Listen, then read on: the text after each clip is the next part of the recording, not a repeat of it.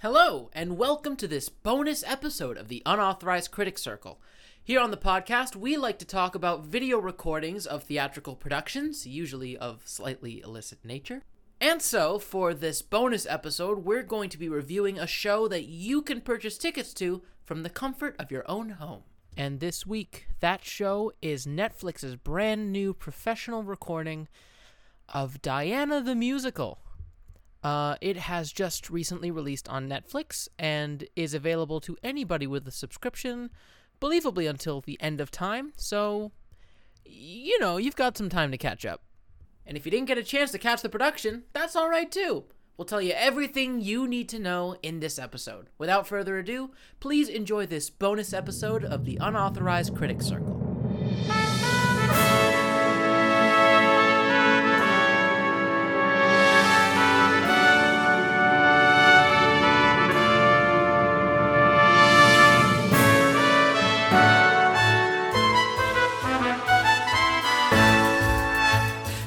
Hey there, my name is Dan. My name is Joshua, and we are the Unauthorized Critics Circle. Now, Joshua, tell the listener what we do here at the UC. With pleasure. Here at the UCC, we review theater With the normal bitcheries and qualms by watching the video recordings from questionable origins of various productions. Diana, goddess of the hunt. Diana, goddess of the womb. Electricity in your heart. Sorry, that was a cut song from Next to Normal, and it was better than anything that was in Diana the Musical. I was gonna say I didn't remember most of these songs, but that was probably the best one of the show just then. Electricity in your eyes, oh your eyes. Yeah, cut songs. We should sing more cut songs on this podcast. The deep cut shows we pick aren't enough? No, the audience wants us to sing. Yeah. I'm sure that if there were some kind of chart that showed us which parts of the episode our listeners listen to, I think we'd see an intense drop-off whenever we start an episode singing. How dare you? Hey, we're both guilty of it. We're pretty much evened out, I think. And we got nothing to be guilty of. Our love can climb any mountain. Eyes can see that we got a highway to the sky. You need to start the episode. Don't want to hear you. Because I'm singing Streisand. Everyone. Goodbye. Hello, everyone. Welcome back to the Unauthorized Critic Circle. Today, I guess we're talking about Diana the Musical. Which we just finished minutes ago. We've just finished. We watched it together. We watched it in sync with this Netflix party thing, which half worked. Dan, please, no. We can't fall down this rabbit hole right now. This is song number 3. None of them from the show we just watched. I'm going to a better place. Leave me alone. I'm just gonna start off real quick by saying I know we hyperbolize a lot on this show. I hyperbolized a lot about how excited I was to be able to talk about this show, just how much I was relishing the opportunity. I just feel it proper to start off this episode by saying lower your expectations, 'cause this wasn't as thrilling. We're gonna have a lot to talk about. There's a lot that I have to say, and I know there's a lot that you have to say, but this is not going to be a Dance of the Vampire style episode. This is a wake of an episode, I think. I'm depressing our audience. Dan, say something.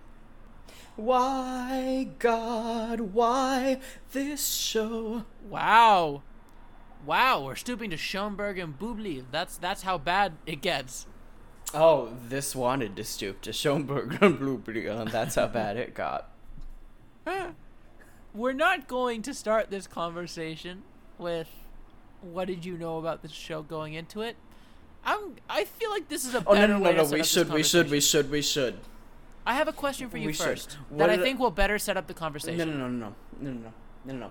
What did I know about Diana? Well, I remembered seeing her on TV, and I loved her You as a completely kid, took what and I was about to set up going this to conversation marry- with. Okay, well, anyway, I loved her, and I thought I was going to marry her, and I would become the King of England, because I had no concept on how royal monarchies worked and who she was in the royal family. And actually, the first distinct memory I have, being quite honest here, the first thing that I, definitely remember, I can generally remember thinking I was going to marry her, but, the first, I know where I was, I know how I felt, I understood the information that was coming at me, was finding out that she had died. On TV, with everyone else. What did you know about Princess Di? What did you remember of Princess Di? Did you know anything? Yeah, she's been pretty mythologized in the greater, public consciousness. She's seen as this I guess, royal martyr. Her humanitarian efforts, her sort of persona, the fact that she would go out with celebrities and get in costumes and party among the common folk. And then, of course, the highly publicized death. It's sort of like she's just become this sort of modern myth, this sort of huge presence in history. And so I knew of her as that. Cool. Yeah. So, we sat down and we watched Diana, the musical, the pro shot, on Netflix. Or else I spent an hour and 50 minutes staring at a wall. What did you have to say about the show?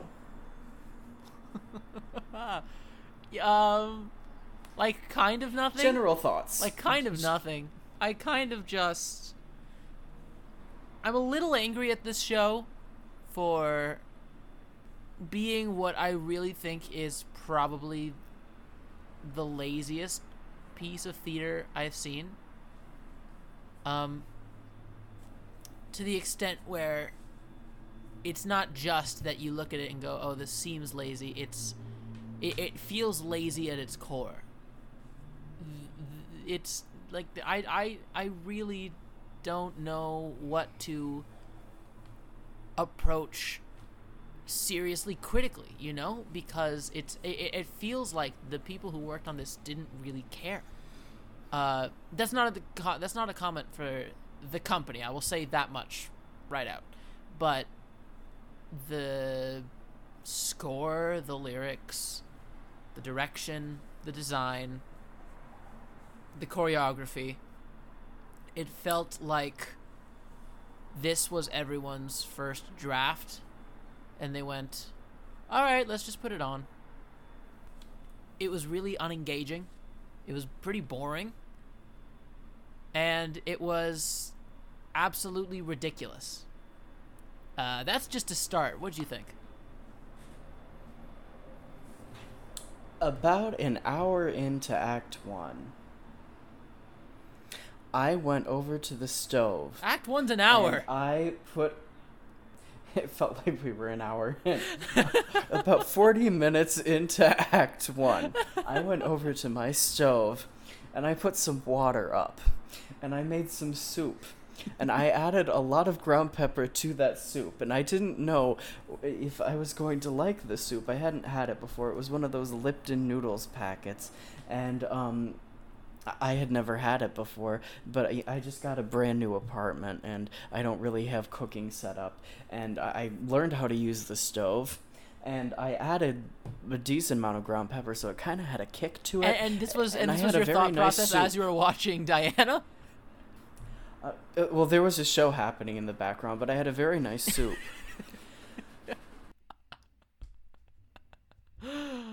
Oh, golly. Yeah, no, that about sums it up. This is slightly more annoying than background noise. No, it's definitely more annoying than background noise. Let's start with good shows announce themselves. Okay? And what I mean is, you get to company side by side. Right. And you have the tap routine. Ba-da-ba-ba-ba-dum, ba-dum, ba-ba-da-ba-ba-dum, ba-dum. F ports in a store, comfy and cozy, side by side. Ba-ba-da-ba-ba-dum, ba-dum, bum. And there's no response for Bobby. And in those 8 bars of music, you get the entire story. In Warpaint, you have a couplet. A man can be an absent parent, stray the way a woman daren't. Good shows announce and distill themselves into a couple of lines. Similarly, flop shows announce themselves.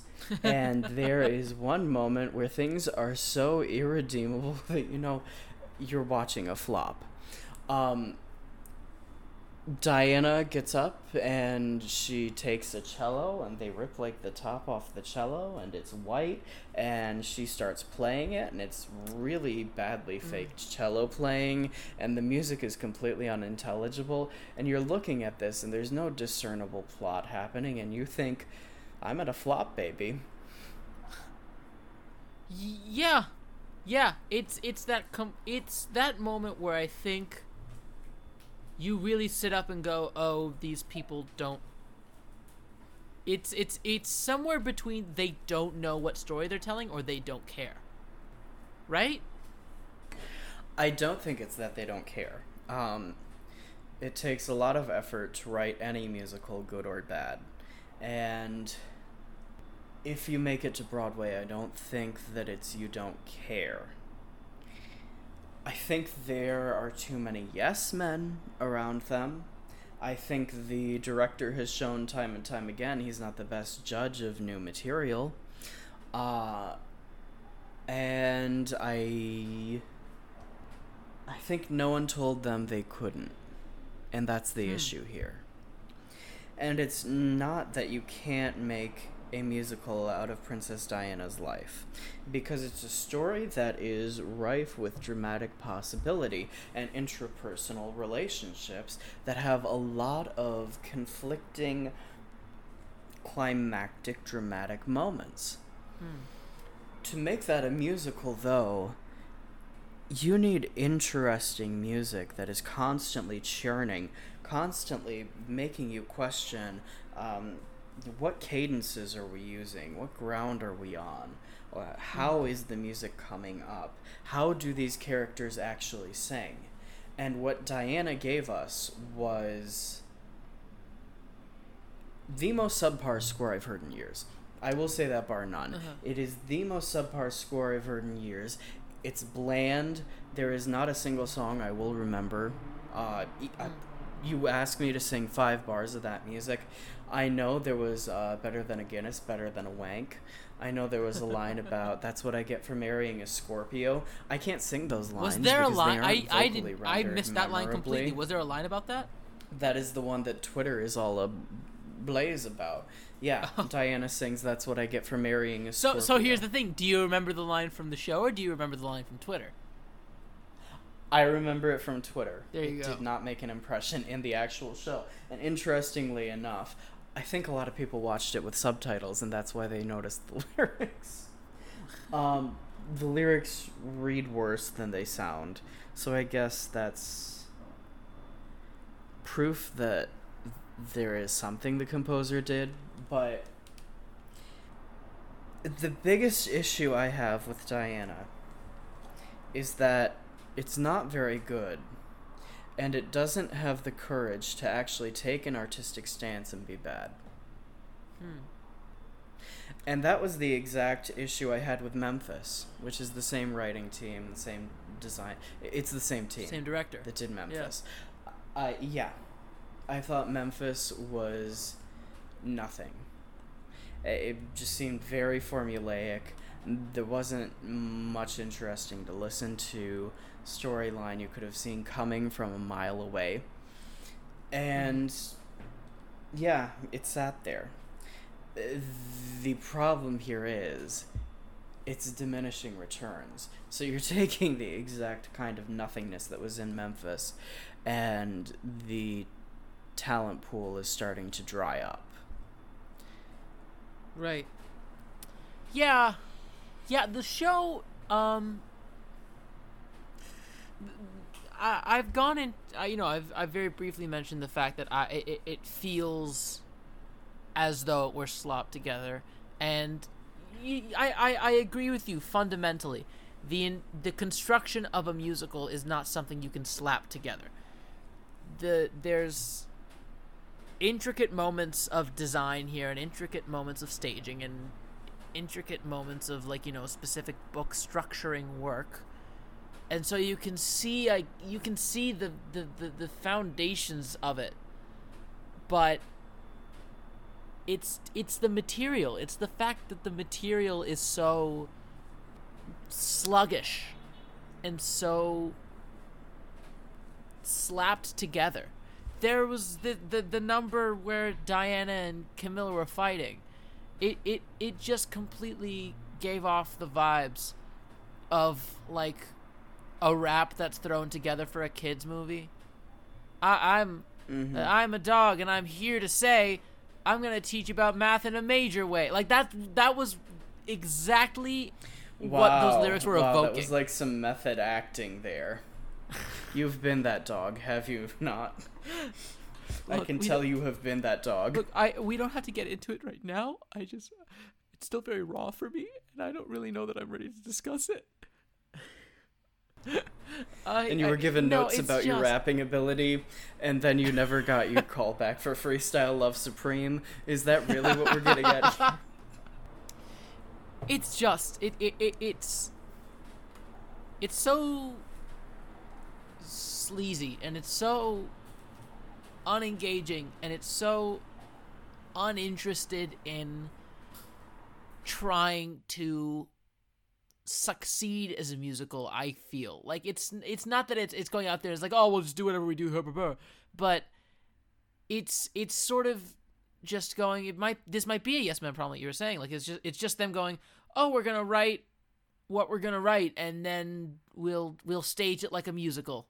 This was real quick. Can we talk about how this was sung through? I wasn't expecting that. This was about 80% song. It wasn't sung through, and yet there was awful wretched. Let's get to the score later. Let's keep it general for a second, because that's a specific score thing. Well, about the Yes Men problem, it feels like they are trying to check off a number of boxes that they believe makes a good musical, but they don't understand why the boxes were ever there in the first place. Yeah. Does that make sense? Absolutely. They're like, oh, I know that a musical has this and a musical has this, but other than that, they don't really know what they're doing. Part of the whole Twitter discourse that we've seen is, I hate musical theater, and this is why. This is what I think musical theater is, and this is why I hate it. And I think we are having that response because the people that wrote the show are also creating their stereotype of what they presume musical theater to be. And they never understood the form to begin with. So you're going off of an assumption and a stereotype. And think about what Michael John LaChiusa could have done with the Diana story. Like, not to jump to Michael John LaChiusa, but when you're talking about characters whose tactics are constantly shifting and rendering that in musical form, that's a composer, I think, that can do that. Yeah. That's what a Diana musical needed to be. And instead, we got something that is vaguely Andrew Lloyd Webber-ish. We got something that is vaguely modern in that we all saw that the show was going to end with a self-empowerment ballad that was going to be high-belted. We could sit here and list all of the boxes. They went and check, check, check, check. And they didn't earn any of the boxes. they checked them off, but it was never earned. Yeah, I get exactly what you mean, actually. It does feel like it's just playing into, all of the standards, all of the average stuff, the average outline of, oh, this is what a musical about a powerful person would do, You could almost, you and I experienced this, almost every song came on and we went, oh, that's this song from this show. We kept mentioning Evita. True. And I don't think we kept mentioning Evita because it's also a woman in politics. I think we kept mentioning Evita because this tried very hard to sound like Andrew Lloyd Webber. Yeah, I don't disagree with you. I think it's probably the 80s-ness of it all. I think that's probably the chiefest, biggest thing it tries to do. Which, I could say just alone, oh, okay, this is just an 80s music thing. Sure, Andrew Lloyd Webber was of the time, but doesn't make it necessarily him. But like you said, with the constant wretched and the way these songs are constructed to revolve around these lyrics gives, nothing short of Andrew Lloyd Webber specifically. But not even good Andrew Lloyd Webber. It, was going off of a remembrance of his bad work. I thought I heard bits of Woman in White in there. Jesus. No one's heard bits of Woman in White in years. It's... When Andrew Lloyd Webber gets too simple, I say that he goes over to his xylophone. It's... What it is the new song in Cats. All that I want, Ted, was to be one. Ted. And it's like he's sitting with his xylophone. He has the mallets in the two hands, and you can hear him take the mallet and search for the next note and try and find it, but he's not the most coordinated, so he can't even accurately use the xylophone in real time. And I definitely had some xylophone kid music in Diana, but even worse than Andrew Lloyd Webber's xylophone kid music. I felt like there wasn't a song here that didn't feel like any other song I've ever heard in my life. Not saying that, of course, musicals don't need to reinvent the form, but normally when you're listening to a musical, you want to go, oh, I've never heard this song before. Ideally, that's what you want. The problem... No, because the problem is the subject is someone who came into the royal family, disrupted the royal family, and recreated the entire public perception of who the royals were and where their place in modern society was. If you are not equaling that in musical theater terms, why are you telling the story? So yes, You did need to come in and completely reinvent the form of musical theater. Fair enough. Because that is what the subject demands. Sorry. Brass tacks, that's what's happening. No, I get why you get that. And instead it felt like they went for a very material-wise, it felt like they were going very much for a theme park adaptation of Diana's life. Where it was oh, let's just make this let's make it fun. Let's make it a fun story rather than actually looking and going, what is the story to tell here? Instead it's, no, let's make it digestible, which you don't really need to do with Diana's story. It's simplifying beyond any measure of what was needed. But even for how cheap the story is, and even how much it tries to sensationalize the figure, there's stuff they didn't cover. She was a bulimic. I think that was mentioned in one line. Seeing how they dealt with all of the other issues in the show, am I thankful they didn't cover bulimia, or am I a little offended that her reaction to her bad marriage was continually a fashion choice? Yeah, it was all just a very... It reduces her to just... I'm going to steal the spotlight by being pretty, as if that was anything remotely indicative of her character. Right. The woman walked in fields with active landmines. They mentioned it in one line at the end of the show. She knew how to use the press. The press was part of her, not shtick, but she knew how to use them to good advantage. But that doesn't mean that she didn't do wonderful things. And we had, at 2 different points in the show, the 2 worst moments of her marriage. What was the response? Well, let's go on putting a feckety-feckety-feck dress. And let's get rid of the queen's wardrobe and start looking sexy. So, not only have you reduced Diana to fashion choices, you've taken away her good fashion sense. Because if she didn't have a husband that screwed her over, she wouldn't have had as good a fashion sense, going by the logic of this musical. It's even insulting in the way that it just... Yeah. Can't even give her the proper dues of something as banal as her clothing sense.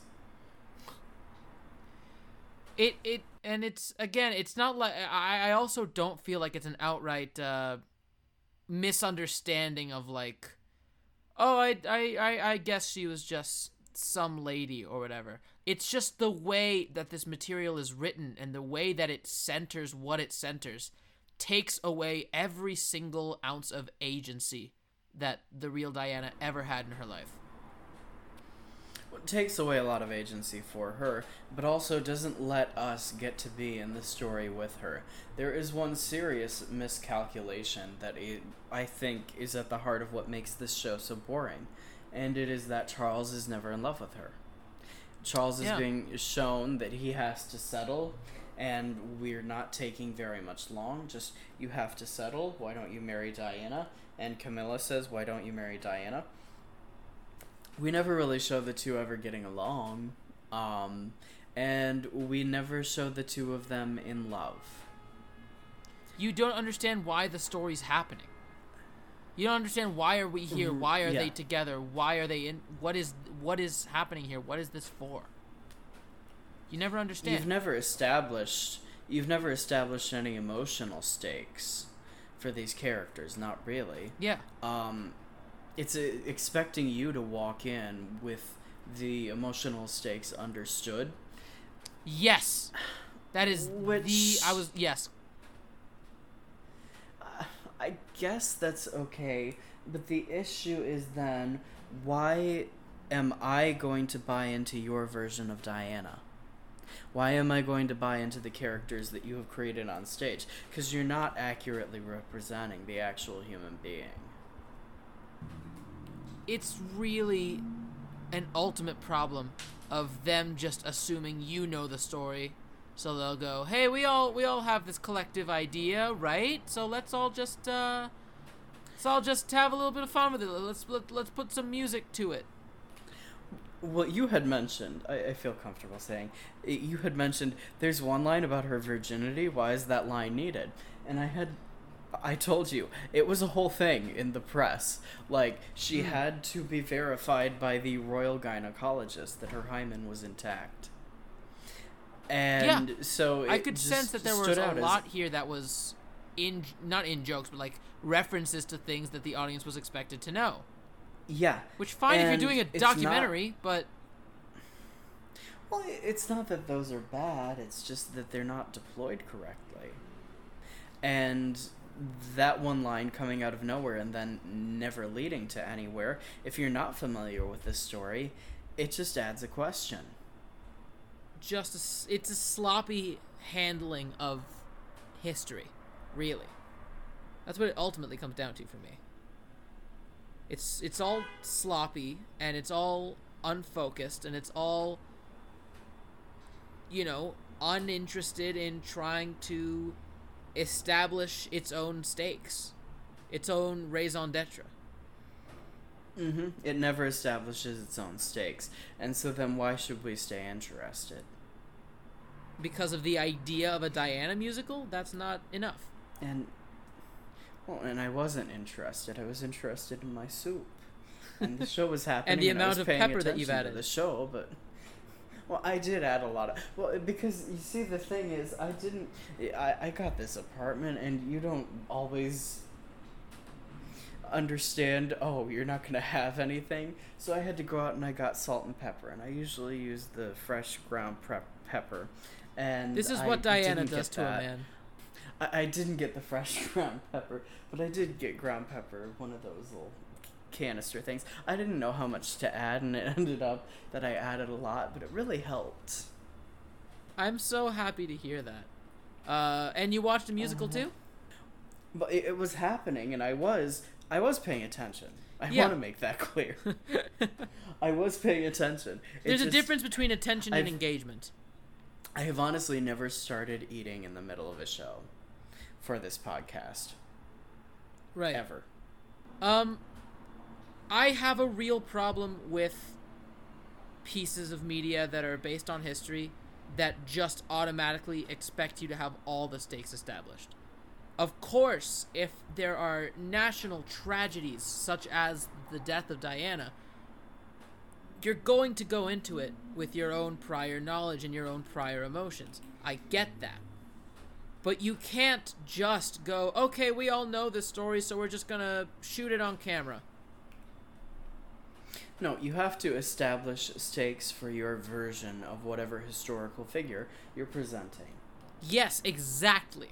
Can you imagine, we talk about Evita, but just looking at another bio-musical, look at how Evita establishes its character as someone worth being interested in. You have that entire scene in Junín where you find yourself interested not in the fact that, oh, wow, it's Eva Duarte as a kid or whatever. You're going, okay, this is a character, this is a woman who's really interested in this objective, and look at how determined she is to achieve it for herself. Here, this entire, most of Diana is Diana being pushed towards different things.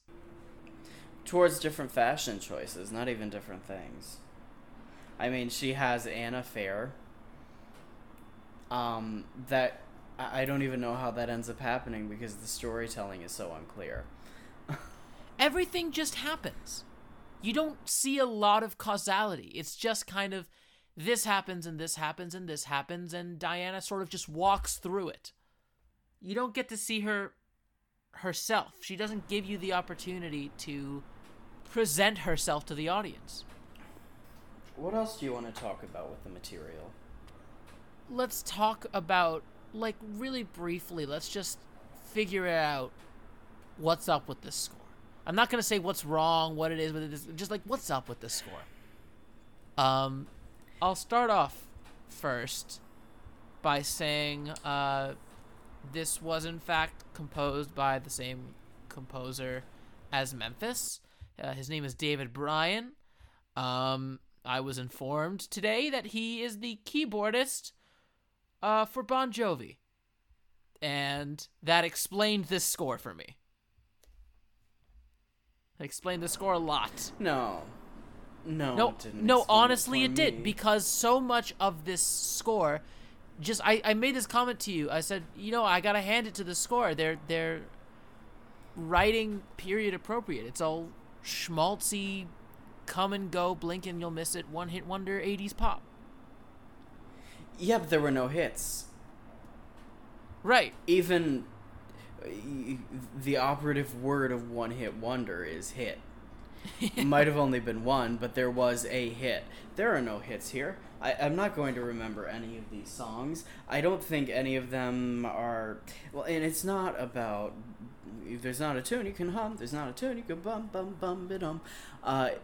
That's not it. It's that the music just happens, and it isn't really connected to any character building, and most of the characters really sing the same, except Judy Kaye is given a dog of a number near the end of the show, and that sounds different, and that number, sure, that number sounds different than most of the music in the show, and trigger warning, Dan. I'm about to say the name.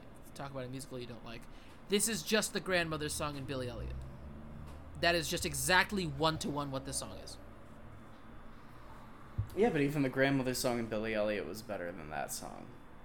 Yeah, I'm not disagreeing with you there. I'm just saying this was a carbon copy. It didn't repeat itself so much. This is a show that repeats itself a lot. There were a couple of moments I messaged you. I was like, oh, was she? Was she an admiral's wife, a soldier's wife? What was the other one? I don't... You were talking about, you married me. That was the line. You married me. Did she marry him? God, I also said something terrible. During the AIDS number, I said, thank God Larry Kramer is dead. This would kill him. Oh, God. You know what I said during the AIDS number? Will I lose my dignity?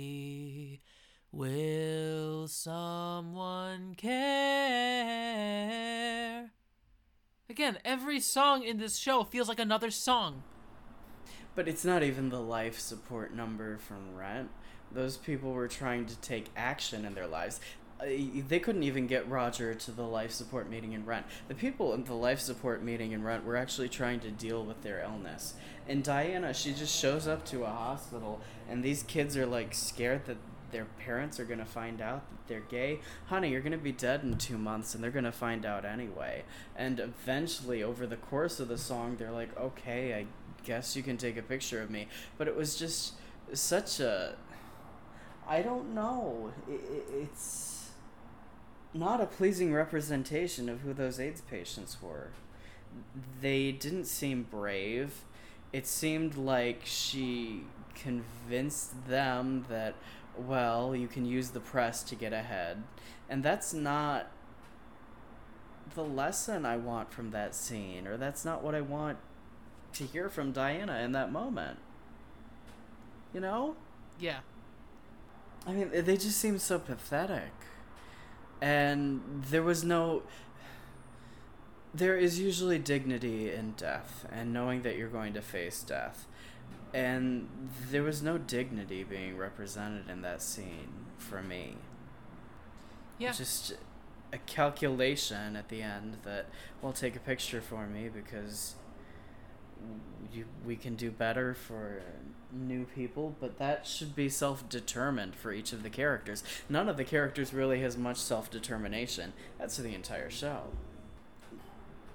You know, but going back to the score, it's not even a good vocal showcase for most of these people. Yeah, that's true.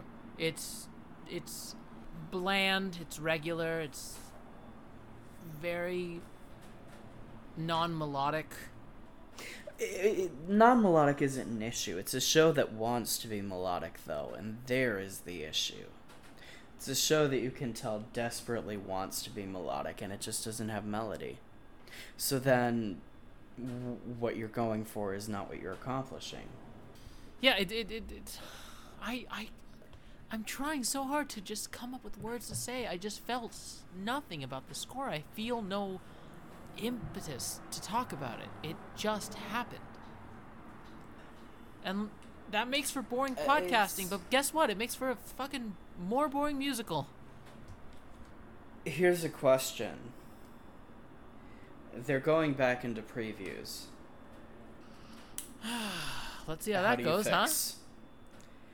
How do you fix? If you were to fix, how do you fix?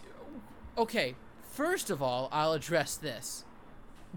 This show has not opened yet. This show is still in previews when it opens back up. Theoretically, this show is not frozen. Except it is, because now it's cemented on Netflix.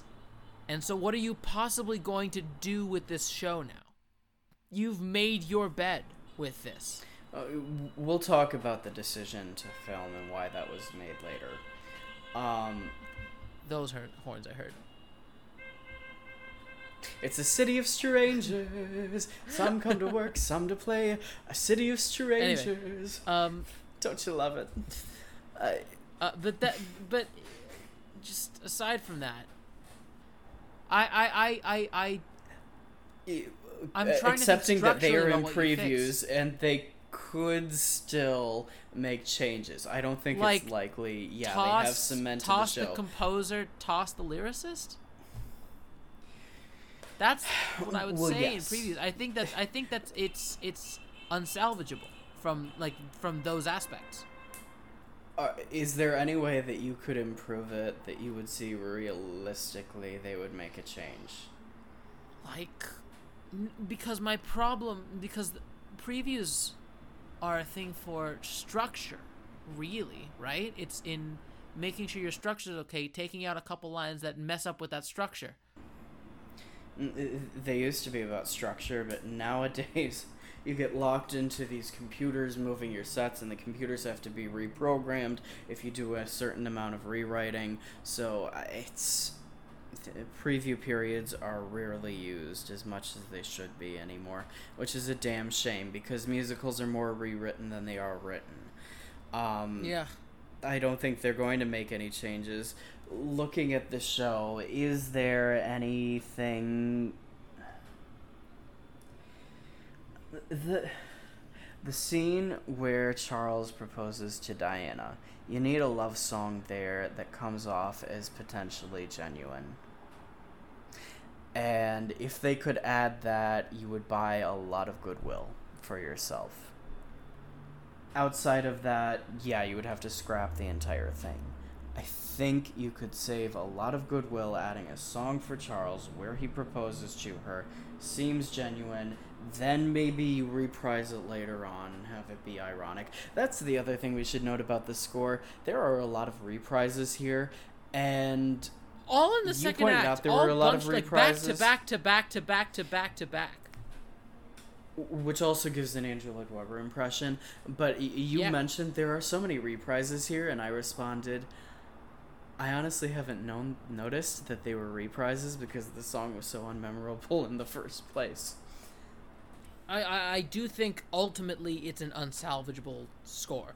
I don't think I could look at the score and go, okay, maybe if you tweak that, it'll make the whole thing... No, like, each song is really independently bland. If anything, if I were to say anything, I'd probably suggest that your main point of focus has to be in setting up your story better. If you're going to take this audience through to something, you at least want to make them not want to give up hope within those first 20-30 minutes.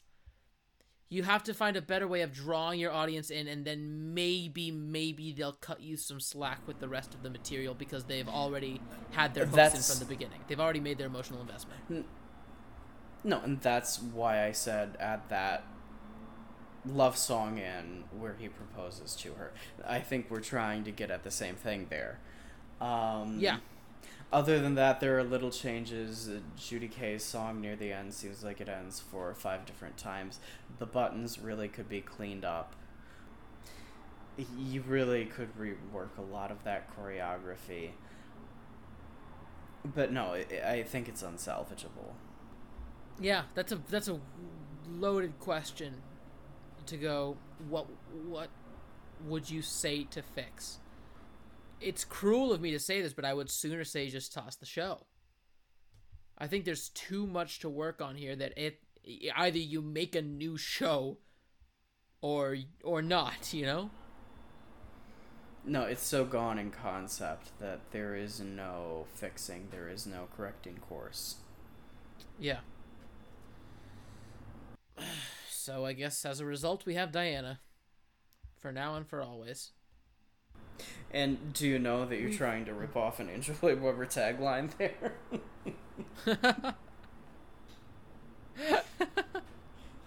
Was that just subconscious? It was subconscious. I think this show's permeated That's so telling. much Andrew Lloyd Webber into me that, you know? We've gotten a bunch out about the score, but the internet's favorite point of contention so far is the lyrics. You already mentioned Better Than a Guinness. The lyrics are part of the score. The lyrics are part of the score, but we haven't really specifically touched about the lyrics. We've talked a lot about the memorability of the music and how it sort of comes and goes, but let's now talk about how these lyrics let the show down. It's a collaboration between our composer and our book writer. It's Joe DiPietro and David Bryan. The lyrics are just, I don't know, banal. Yeah. It's looking for what is the easiest rhyme and then figuring out how to make that work. There's no clever wordplay. There's no trenchant professionalism that's evidenced. They keep talking about how Diana is uneducated, but you never established character voices that are independently different enough. Yes, it's homogenous. Send that message over. Yeah, it's every single one of these characters talks like the other one. So if she is really uneducated, yeah, how are we expected to believe that? It just sounds like a line. No one here sounds any different than the other, and that comes down to, no one sounding any more intelligent or less intelligent or less classy or more classy. Like you have these reporters, these trashy people going, "It's better than a Guinness, better than a wank," and yet you still have these classy people at the party going, "It's a thriller in Manila, but Diana and Camilla." How are those independent? How are we supposed to know that those are two different groups of people? You know who the show does dirty, or does the worst, too? The company? Queen Elizabeth II. Yeah. Because, I mean, you look at the woman and you listen to her talk, and God love her. I mean, she's really a dear. You listen to the woman talk, and you listen to the vocabulary, and you listen to the tone of voice. That is in no way translated to the score, or even you cast Judy Kaye, who hypothetically has the right vocal range to affect the kind of speech that you would expect her to sing at, or the range you would expect her to sing at if she sang, but they don't really utilize that very much.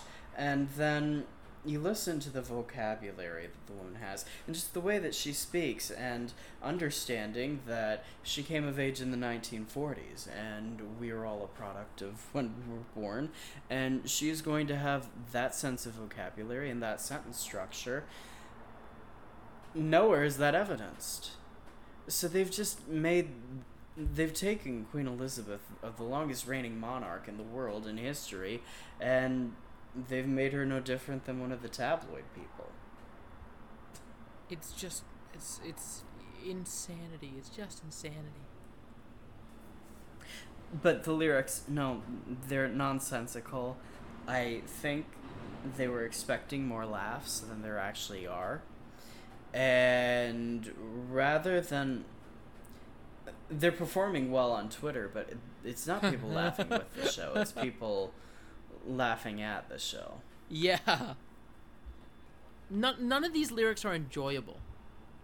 You don't listen to any of these lyrics and go, okay, I can see how this is contributing. It's, at best, blunt.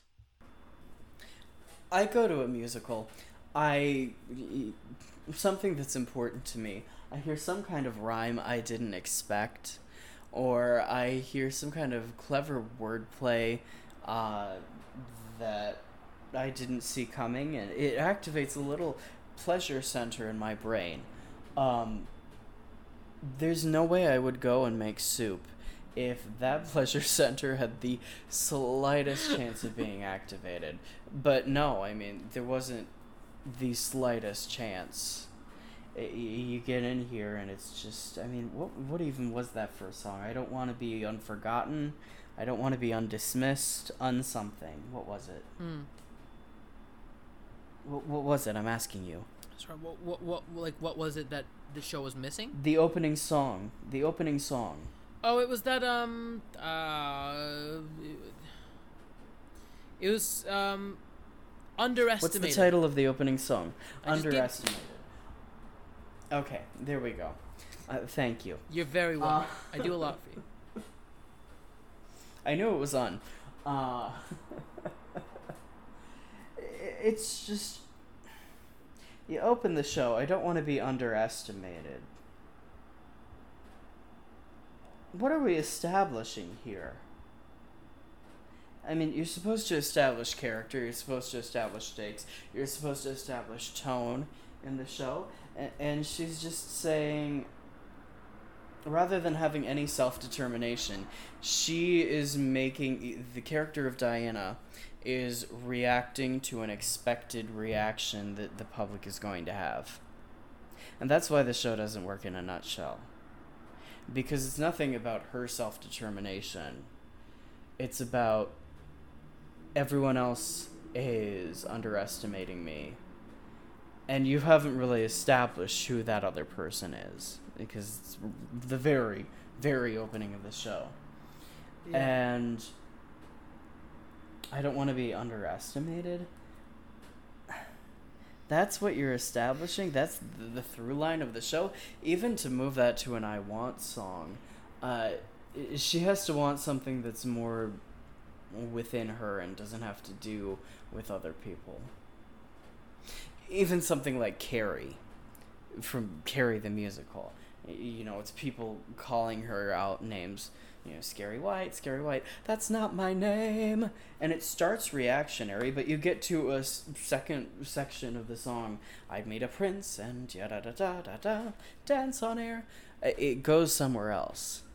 Yeah. And we're able to understand what the character wants. This one, what she wants is a different reaction. Well, that's not...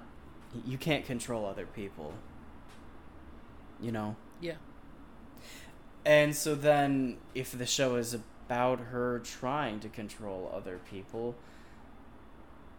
that's interesting, but that's not what this show is, and the entire show then needs to be very specifically about that. It didn't feel... I can't tell what it is this show is trying to go for, other than... No. Diana's the subject, and now there's music.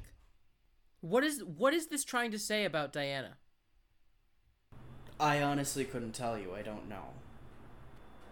That's a damn sad thing to walk out of a musical saying. Well, especially a musical about someone like Diana. Yeah, I was saying this before. We'll probably get to it, but there were, like, you know, the conversation of various inaccuracies came up. And my response was, oh, yeah, of course, because if you're going to do a biographical musical, you're definitely going to do it about someone as unscrutinized and someone whose private life was made so unaware as Diana. Yeah, someone who is a great mystery to us all. A real behind closed doors kind of person. We'll never really know what went on in the room. Okay, well, Dan, where would you like to go from here? I guess it's time to move on to the production. So, this production is directed by Christopher Ashley, Tony Award winner for Come From Away. Christopher Ashley has directed some terrific Paul Rudnick plays. And he did the Rocky Horror show revival that we watched. Yes. He did Xanadu, which I really loved.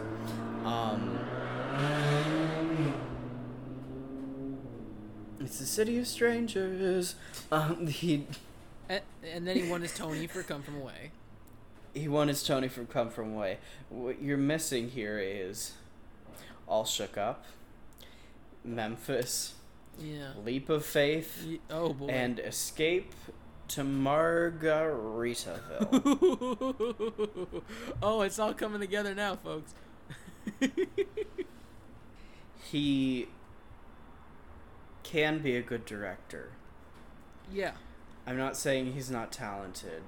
I'm saying if you're making a new musical, I do not, based on that resume, think he has the proper taste level that is going to lead you in a correct direction.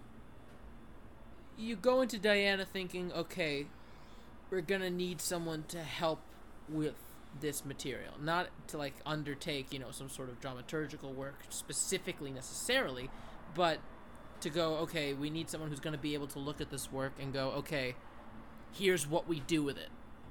Think of how many pretty bad shows were saved by their production. What do you make of Christopher Ashley's direction here, divorcing it from he couldn't have fixed this, I guess? Well, he should have fixed it. No, honestly, you're the director. At some point, you have to say this is not cutting it, or no, I you agree have with to you. shepherd the show into the correct direction. So the blame is equally on him. I agree with you there, but I think from what you saw, what do you have to say? It was pretty visually static. Unit set. It's just sort of same thing. Lights are doing a bunch of the work, but also not really doing much work at all. The costumes are fine. I don't know. You put royals on stage, and you put Diana, and there's an expectation of visual splendor there. And I'm sorry, you kind of have to give that to some extent. Yeah. I didn't think he did. It relied as much on these musical theater tropes as this music did. How many numbers did we get in this show where everyone was frozen and Diana was monologuing about her introspection? But it wasn't very introspection. Well, no, it's like Pasek and Paul. It's that number they wrote for Aladdin kind of introspection, where it's just like, yeah, girl boss.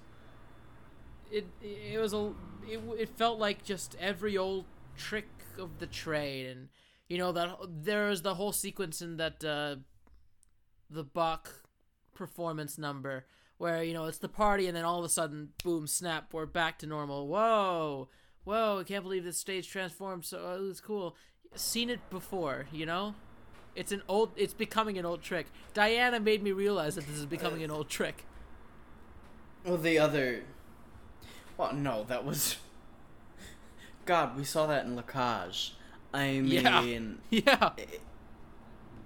And La Cage was using it because it was trying to be a 1920s musical. It is an old trick. That is not a question. But even something like the dress, which is the other thing that's currently going viral. How did they do the dress? Well, they did something very similar in Sunday in the Park with George. Oh, yeah, absolutely. There's nothing particularly inventive, which I have to say, I don't think the production necessarily needed to be the most inventive, but present it on the proper scale, and it's not being presented on the proper scale. The choreography was done by Kelly Devine. She's been on Rock of Ages, Dr. Zhivago, Escape to Margaritaville, Come From Away, and Rocky. And we're in the 1980s, and we keep hearing, this is how your people dance, this is how your people dance, this is how your people dance. And what the 1980s Britons are doing, giving the exact same choreography that we saw in The Prom, I don't completely understand. Yeah. I had a major issue with the choreography, in that I've seen it all before. And It's not that she didn't come up with a new vocabulary. She didn't have to come up with a new vocabulary, but it looked really stale. I mean, even the book, they're dancing with the books. Wasn't that a thing in Curious Incident? Wasn't that a thing in the Harry Potter play? Yeah. Yeah, you're right for both of them. The book choreography is so synonymous that straight plays are doing it. And so we're getting it here. I'm just visually, I'm tired of looking at it. I am ready to move on from this. We've got a company here, and you know what? Frankly, I'm going to say I've never had such intense whiplash of how good I thought a company sounded and how terrible I thought the company was done by this sound team. Oh, well, that's filming notes. We will get into the many filming notes I have.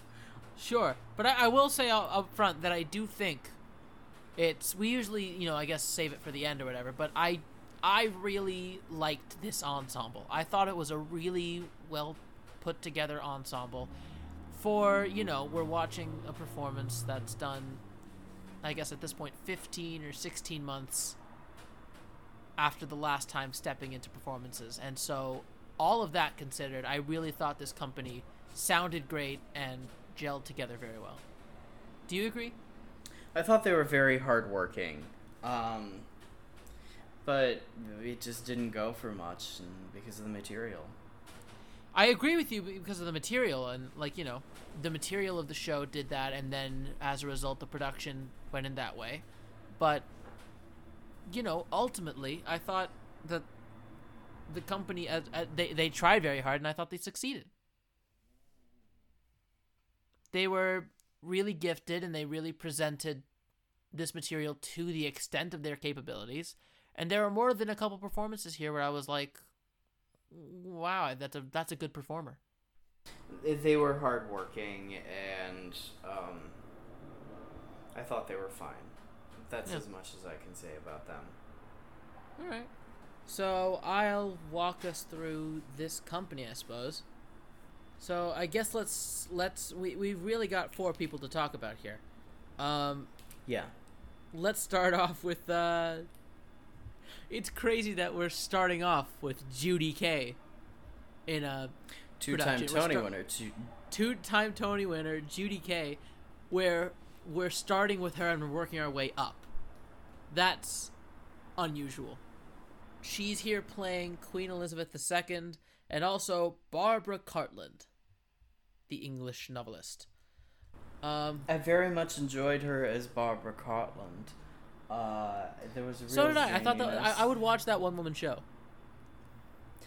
There's a real zaniness to Barbara Cartland that I think has always been Judy Kaye's stock and trade. Or not stock and trade. It's been Judy Kaye's specialité. And as Queen Elizabeth, she didn't have much to do. Why didn't you give Judy Kaye more to do? Yeah, what the hell? Well, not even just two-time Tony winner Judy Kaye. It's two-time Tony winner Judy Kaye, and it's Queen Elizabeth II. You're saying that the Queen has nothing to do, really, with Diana's life? There were no repercussions from the Queen? She just kind of swooped in and said, you're getting a divorce, and here's how I'll resolve the plot in 2 lines? It boggles the mind. Judy Kaye is fine in this. She's always reliable. She needed more to do. She needed better material. Yeah, absolutely. It's the fact that the Queen was given such uninteresting, unimportant, come and go material. Yeah, I was gonna say it's a song or it's a lyric or it's the book, but it's really all 3. It's just an overall letdown that she is not given something better to do here. Moving on from there, we have Roe Hartranft as Prince Charles. What is that name? Roe Hartranft. You will send this to me in a message of text. Isn't that a fun name? Hartranft. No. I'll also include the first name. Oh. Roe Hartranft. Roe Hartranft. No, Dan. No. We do have Roe Hartranft as. Christ, man. We have Roe Hartranft Oh my God. as Prince Charles, and yeah, he was there. I thought he sang well. I felt for the guy, actually, if I'm gonna be honest. You felt for Charles? Damn. I felt for the human being Charles because this story is being retread this callously and this ineptly. You can't leave him alone. Like, when a musical is this incompetent, you couldn't have just left these poor people alone. I felt for Charles and Camilla. Like I don't sympathize for the people, but I sympathize that they have to live in the world where this exists. Yes. Mm-hmm. I thought that Roe was not a bad performer. I didn't completely care for his voice, but I don't think it's a bad voice. Thought it was a decent I thought he sang well. acting I did performance, think he all sang things well. considered. I thought it was a fine voice. It's not my cup of tea, but I can acknowledge that he's a good singer. I thought he acted well enough. It's so hard to talk about performances here because you have to take it with a grain of salt that their material is crap. Well, the character was a cipher, and that's what he gave. Yeah. I would be interested to see him in a better show than this. I would like to see his skills transferred to something else and see what I think of him then. Because I almost don't think it's fair to judge him as an actor off this performance. So, casting directors, row yourself over to Mr. Khatramf. Wow. And see if we can get him into a better show. The name on everybody's lips is gonna be Hartramp. Hartramp! Okay. Now we're going to move on to someone who is making Unauthorized Critic Circle history. We are talking about Camilla Parker Bowles, as played by Erin Davey, who is cementing herself on the podcast as the first female performer we're talking about who has appeared on the podcast 3 times outside of an event series. Erin Davey is not the first person to achieve 3 for status. We have covered Beth Level 3 times. We covered her in our Gypsy series. We covered her in No No Nanette, and we covered her in The Drowsy Chaperone. Gypsy, of course, though, was an event series, and we covered just about every person we could get to. Erin Davey is the first person to achieve that status with 3 separate shows, none of which were included in an event. I think she gave the best performance in the show here in Diana. Yeah, completely. It was incredibly well put together, and it's such a fucking fantastic vocal performance. Like, wow. Like, you give her that boring material and she still sounds as good as she does? That's impressive. She sounds great. It's funny.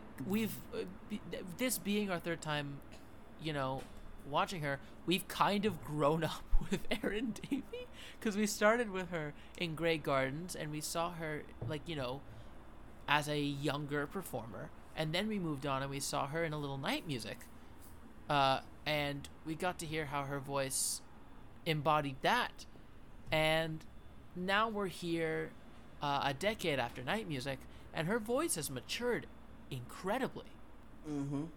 It's full. She sounds terrific. Acting-wise, I actually think she had the most to act out of any of the characters. And she acquitted herself very nicely. Just a great performance. And when you're walking out of the Diana musical saying that Camilla Parker Bowles was something, maybe something went wrong.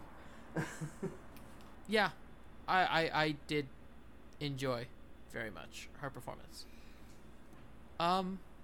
Right, and I guess from there that leaves us with Gianna de Waal as Princess Diana. It's not a small task to embody Princess Diana in any form of media, let alone a musical.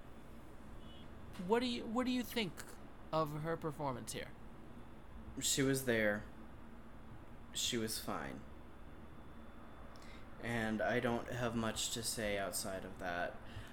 Look, the reason that Diana captivated so many people's hearts, yes, she was ballsy, yes, she was this, yes, she was that, but really, there is a brand of personal magnetism that she had in spades, a brand of it factor that she had in spades. You either got it or you ain't. And it's nothing that Jenna DeWall did wrong, but she ain't got it. Not where it counts in this case. As far as magnetism goes, and as far as creating a, I don't know, you see Diana and she's like sparkling off the screen. It's not the case with Jenna DeWall, and it's not to say that she's deficient as a performer, but when casting the show, you needed to find someone with that magnetism. She gives a great performance. She sings well. She acts as well as can be expected with the material. It just doesn't have that star magnetism. And there's nothing she could have done to get that. Yeah, I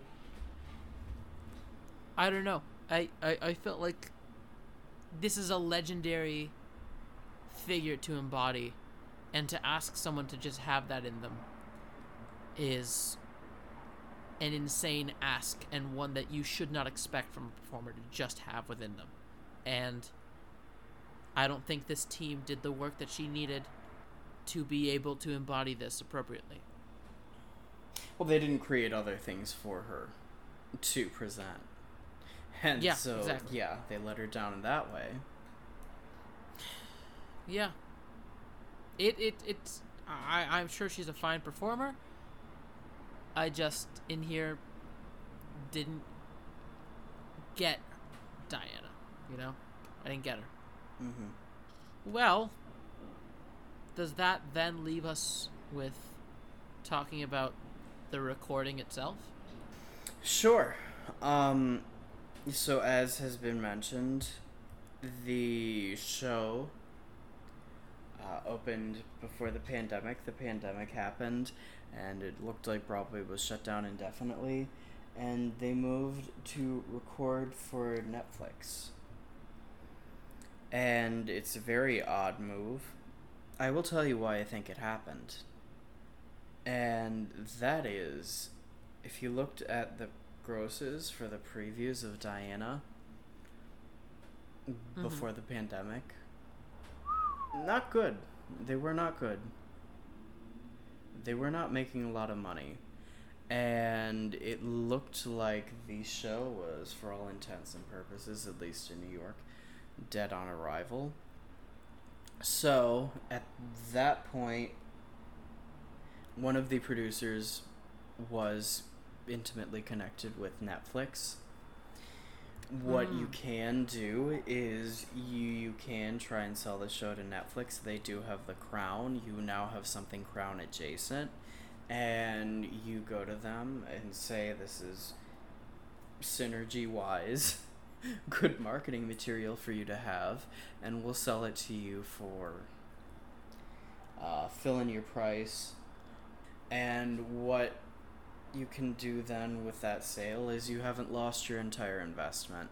No, it's not a lot of money, but you didn't lose the entire investment. Selling it off to cut your losses. Selling it off to cut your losses, and in the event that people happened to love this, you could then sell a tour if that seemed to present itself, and you can get yourself on enough subscription packages. They are reopening on Broadway. They did get a Shuttered Venues grant, and what that is a lot of shows. Just about every show on Broadway got about $10 million from the government that doesn't have to be repaid, and the purposes of that money is to go back into rehearsal, and every show has to be reteched. It's not a cheap proposition, and yes, it is somewhere in the ballpark of around $10 million to get through the first couple of months of the run, to get through that rehearsal period, through that tech period, and through a couple months of a run on Broadway. It is somewhere in that ballpark. And so you might as well reopen. And the money doesn't really have to be paid back. They do have to use it all up, but you don't have to pay it back. So the cast put in their time and energy this much, you might as well give them another couple months of employment. Whether this show is going to be a hit remains to be seen, but based on what we saw on Netflix, I can't see this making a profit. I can't see this being a long run. I imagine they will shutter soon after that $10 million from the government runs out. I don't know why you think to record this before it's opened and then still open the show. You know? Like, I don't, like, the show as it stands now, are you committing yourself? Are you signing this contract? Well, they went out to La Jolla. They had an entire run in La Jolla. And maybe they know something about how willing the authors are to rewrite. I guess. Well, maybe they were happy with the state the show was in. Maybe they were confident about what can this you imagine? Was. No. Stranger things have happened.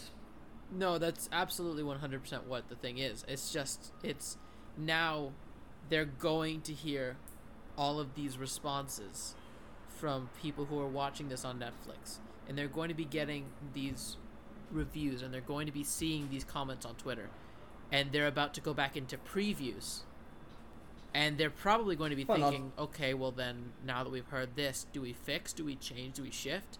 But what can you do? You've already solidified the show. You've frozen it. You've immortalized it on camera. At the time, it was a very business-savvy move to record the show. Sure. Not very artistically savvy. No, hindsight, of course, is 20/20.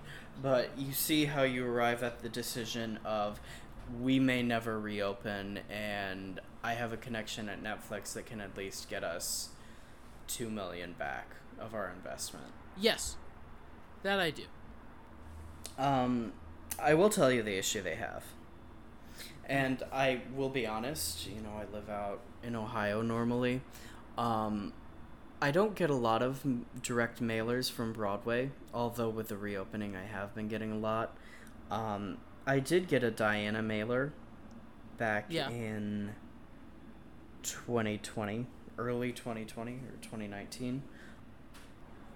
And I will say, I didn't expect Diana to be good, but if I happened to be in New York, I would have gone to see it because I believe, as I told my friends, it's fun flop time. Sure.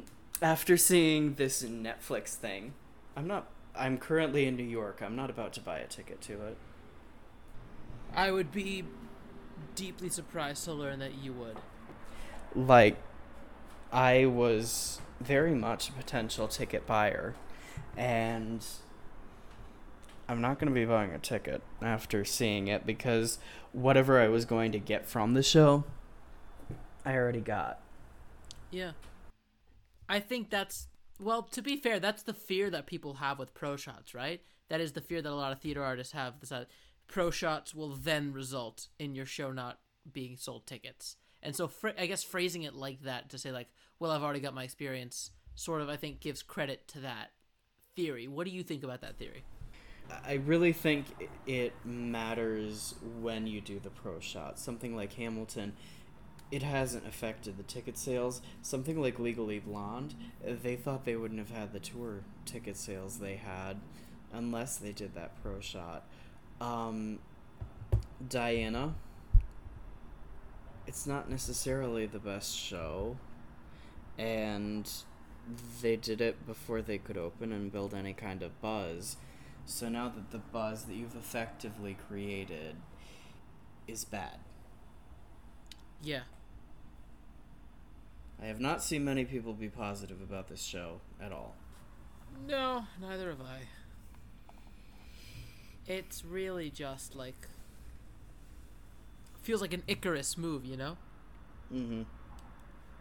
And ultimately, I can give, credit to the idea of doing a kind of like, a Rent kind of thing where the show's about to close, so you capture it. Or even if you wanted to pull a Hamilton, you go, okay, we're going to record the original cast, and then when we're not able to sell tickets to this production, then we'll release it, you know? But I think that's the way to move forward. yeah, I can see that. But in any case, just specifically talking about this recording, I thought it was at best fine. I thought the recording actively harmed the show. Yeah? They auto-tuned every last performer. Oh well, yeah. Like To talking death. about the, yeah. I guess I was thinking more like just like looking at it as like, you know, I thought it was fine cinematography. I don't think you did really anything to heighten the staging. You just sort of just recorded it, which is fine. But God, that sound processing. I thought it was terrible cinematography. Every person looked completely flat. Did you have that issue? Not directly, but I can see what you mean.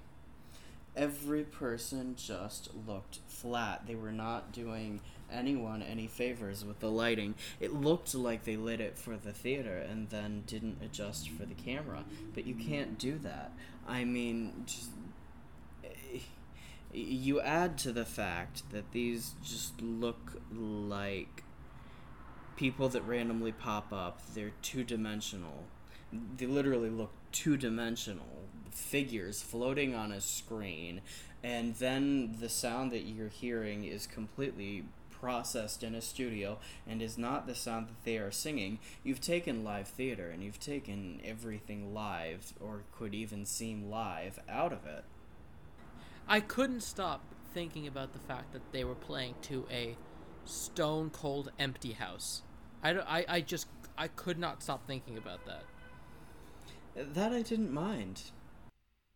It's not that I minded it. It's just it was always in the back of my mind. Just this is absolutely empty.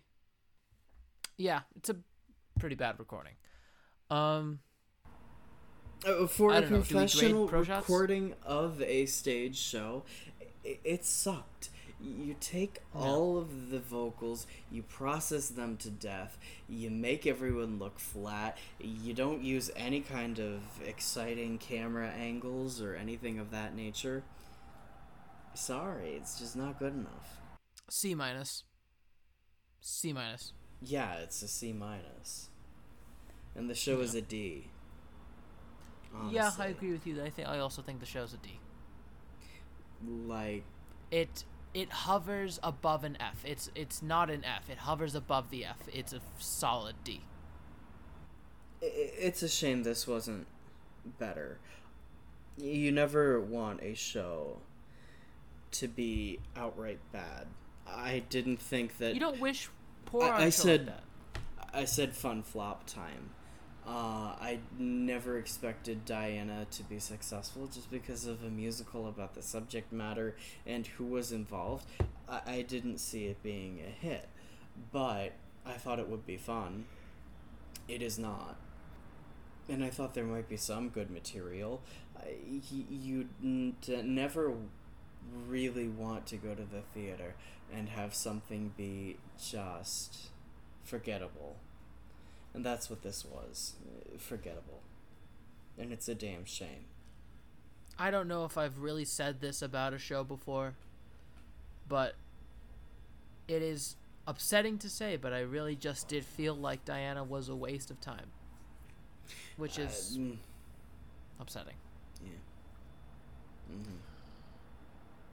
But I guess they made their bed, they're lying in it, and now we've got Diana. And now you've got our discussion of Diana. That's the end of our discussion. We're done. We're finished with it. Diana is done. And next week, we're talking about a show that is, to some people, forgotten. It was very short-lived, but is worthy of revisiting. And that show is Rags.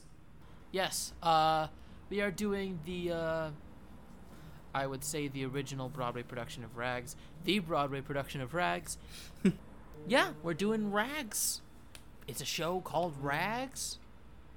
I'm excited to know what it's about. I've heard it's like tangentially related to Fiddler or something. So It's a I spiritual watched... sequel to Fiddler. It's starring Teresa good. I watched Fiddler Stratus. to prepare for it. It doesn't have Judy Kaye, but it does have Judy Kuhn. Yes. Kuhn was the one.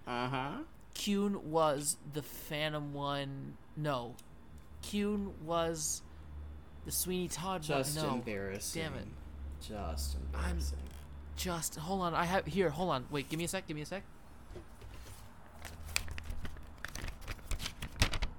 Right. Sound okay. effects. Sorry, I printed out a diagram. K was in Phantom, Kuhn was in Les Mis. There we go. Got it. So we're seeing K this time. We're going into Judy. We saw Judy Kaye today. We're seeing Judy Kuhn next week. So Rags, Larry Kurt, the original Tony from West Side Story, he's gonna be in it. It's Terrence Mann. It's Judy Kuhn. It's Teresa Stratus. Not giving away all my cards. I think it's really one hell of a show that's underrated. That is underrated. Underutilized, underrated. What was the opening song from Diana? Oh, give me a sec. Underestimated. A show that is actually underestimated. Next week, Rags. See you then, folks. Bye-bye. Bye-bye. Thank you for listening to this episode of the Unauthorized Critic Circle. Tune in next week when we talk about Rags, specifically the Broadway production's performance from August 10th, 1986. If you enjoyed the episode, rate us, review us, and subscribe to us on your platform of choice. And if you have any recommendations, questions, or virtual flowers to send our way, email us at unccpodcast@gmail.com. The Unauthorized Critic Circle podcast is unauthorized. The podcast is intended for entertainment and informational purposes only. Diana the Musical. And all names, pictures, and audio clips are registered trademarks and or copyright of the respective trademark and copyright holders. The Unauthorized Critic Circle cannot help the listener locate or distribute the recordings discussed herein.